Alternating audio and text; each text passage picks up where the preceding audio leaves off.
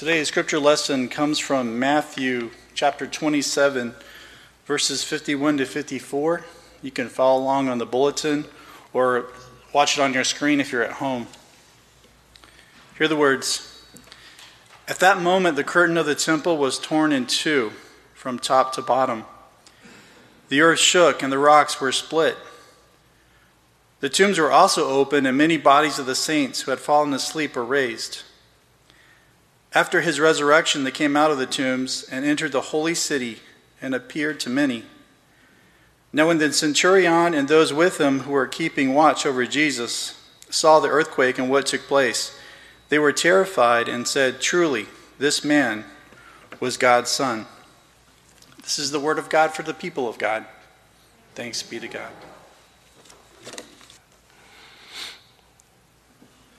I want to begin today a series of sermons for the season of Lent that will continue through Palm Passion Sunday. And I'd like to title this series, Were You There? And what I propose to do is to look at the crucifixion of Jesus from the perspectives of several folks who were actually there.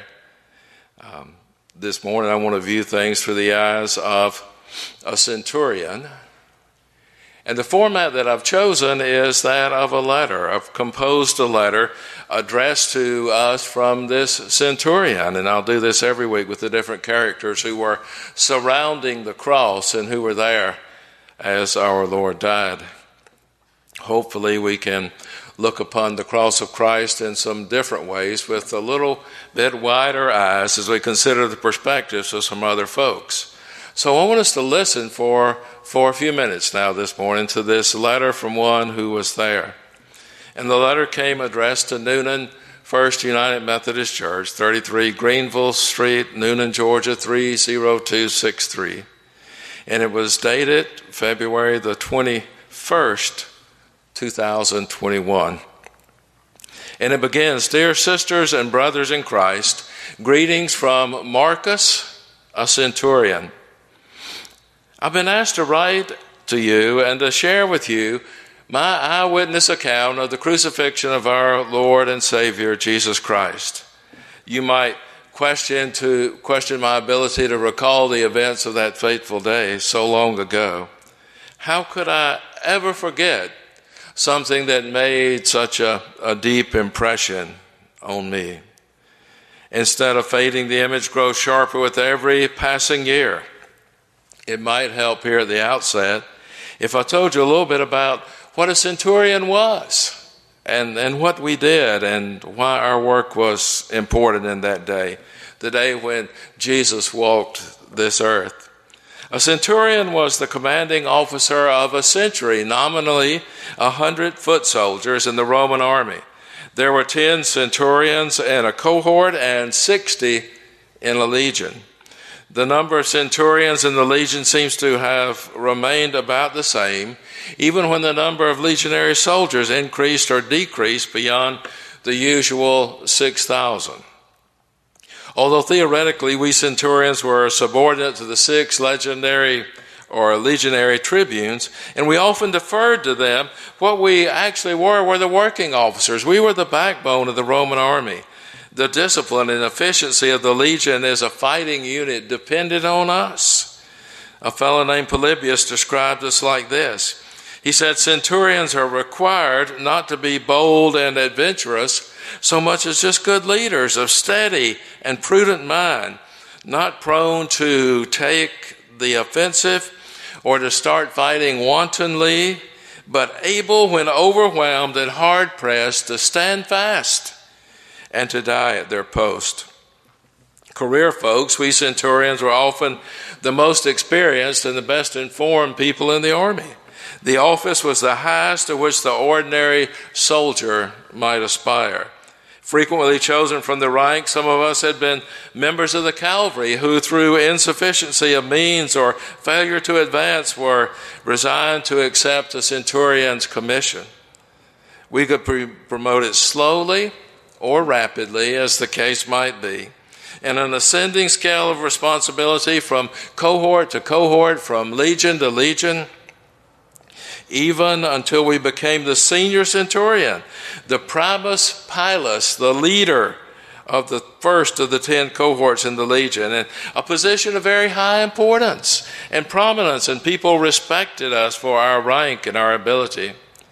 This system of promotion by transfer to keep the troops loyal to some and kept us from too much fraternizing with our men.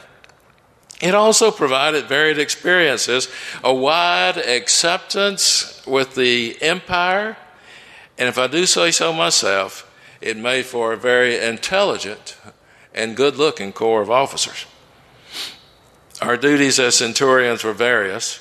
First, we were responsible for discipline. We carried staffs shaped like vines that we often had to use on the backs of our men. We supervised scourgings, lashings, and the execution of capital penalties. Then there were our responsibilities for drill, inspection of arms, quartermaster duties, command in camp and field. We assigned specific duties to our men, and many of us were susceptible to bribes that would supplant our salaries. That bribery thing is nothing new. We might be detailed for command of the auxiliaries or for a variety of special tasks, such as those assigned to Cornelius and Julius, and you may have read about those centurions in the book of Acts. If not, look them up and see what they were up to in their day and times. And sometimes those duties would separate us temporarily from our troops and often from our families, of course. In addition to the prestige associated with our office, the high pay and generous bonus granted on discharge made the prospect of becoming primus pilus very attractive to those who were ambitious among us. Often we stayed in the army much beyond the 20 years that were required when we were drafted. Usually after discharge, we went back into private life. Some became legionary tribunes or even procurators, governors, like one you may recognize by the name of Pontius Pilate. The importance of us centurions in the Roman army and in the life of the empire is reflected in the fact that we figure more frequently in the New Testament than any other officers mentioned in the Roman army. One of us came to Jesus once about the healing of a servant. You might remember that story. And one of us escorted the Apostle Paul on his final journey to Rome. You can read about that in your Bible in Acts chapter 27. Like I said earlier, I could never forget the day that me, crucified Jesus. Let me tell you a little bit about crucifixions. There's much to tell, and it was a horrible thing, but just a little bit. It's not something most folk in your day are familiar with. It was a form of execution practiced in antiquity whereby the condemned were hanged or nailed to a cross or to a tree.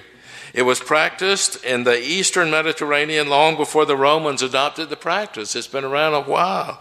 It was a practice by the Persians and other people. Alexander the Great is said to have, or reported to have, crucified thousands of folks. And he had successors who carried on this cruel, terrible form of punishment. It's not surprising that in the time of we Romans, this form of execution was primarily for murderous or rebellious slaves, and it came to be known as the slave's punishment. We didn't execute folks for stealing things or for minor offenses, usually for those who would rebel against the empire and start revolutions against Rome. Those were the folks who were often crucified, to make an example out of them. Not to punish them so much, but just to send a message to other folks that the empire ruled, and that those who dared to stand up to the empire or to cause any kind of revolt were to be dealt with quickly and harshly. There were some Jewish authorities who used crucifixion before the time of the Romans. There was a guy named Alexander Jannaeus, and Josephus tells us that on occasion he had crucified a large number of Pharisees. something we don't think about too much. It's mentioned in the Dead Sea Scrolls. The Romans placed along well-traveled highways, this is where they would put the crosses for executions. They wanted everybody to see. You talk about a hill called Calvary. Sometimes executions were on a hill, but normally at the gates of the city on the well-traveled highways. We wanted people to see what we were capable of. We wanted folks to know who had the real power in our day and time. And it was a painful kind of punishment. And often signs, titulus, were hung around the neck of the condemned. And it had their name and it had their offense there. And you remember the sign that was hung on Jesus. I remember seeing it that day. King of the Jews is the sign that the procurator Pilate had asked for, placed there so people would know. Crucifixion victims were often beaten and scourged, as was Jesus, and sometimes within an inch of their life. And those folk would die more quickly. Guards were stationed at the places of execution, and they had to stay there until the folks had actually died. And the Romans, we had a way of leaving the bodies on the crosses until the vultures sort of picked them clean. But the Jewish folks, they had these Mosaic laws and things that the body had to be buried on the same day that the person died. So we would accommodate that. I mean, what did it matter? They were already dead. And so many things about crucifixion that you're not used to in your day and time. Jesus was taken down from the cross and buried that day. And you may have read about it. In 1968, a tomb was uncovered, and in the tomb, 3 skeletons. And one of those skeletons had obviously died by crucifixion because there was still a metal spike through the ankle bone from the side. And it was the spike had bent and could not be pulled out easily. And it's a real reminder that in the day of Pilate, people were actually crucified, and that horrible kind of death took place. Pontius Pilate oversaw that, as did other Roman procurators. Now, the day that Jesus died started out just like any other day for me, any other day at the office, so to speak. Friday was my day to supervise executions, and it had been for quite a while. I never paid any attention to who the poor unfortunates were who were to die on those days. The whole process had become rather routine. Escort them out in the morning, nail them up by noon, and leave them on the cross until they died. And being a centurion, I could go home at nightfall and have dinner with my wife and the kids. And the other soldiers, they had to stay out there until death came. Sometimes the legs were broken to hasten death, so the bodies could be taken down and buried before sunrise. Sometimes it took days for folks to die. But mercifully, Jesus died after about 3 hours. That's one thing that was different about him. Another thing, most of the folks that we took out to crucify were kicking and screaming and declaring their innocence. Jesus never struggled. He said very little.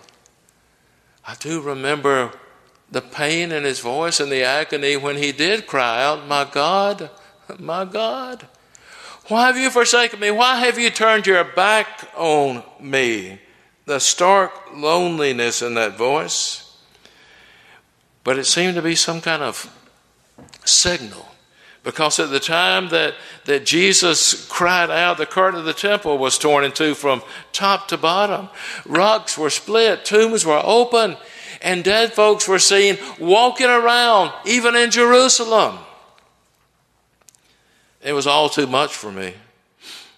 I was filled with a sense of awe and wonder and surrounded by a holy presence. Though I had never been one to care too much for things holy, that was for weak folks and other folks. Powerful presence. The outward manifestation, the earthquakes, the tombs opening, all that was nothing compared to the earthquake in my own heart and the changes that were taking place in my life when all of this were happening. My heart was rumbling and churning and breaking I found myself and heard myself saying something that no Gentile had ever said before. Truly, this was the Son of God. And I was moved, and I was awed, and I was terrified. What I saw that day changed me forever. How anyone could look on that scene from a few feet away or from 2,000 years away and not be changed is beyond me.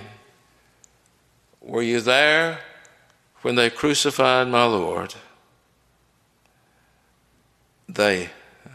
I was they. You are too. I was there. And so were you. And the letter is signed Marcus, a soldier of the cross. Amen.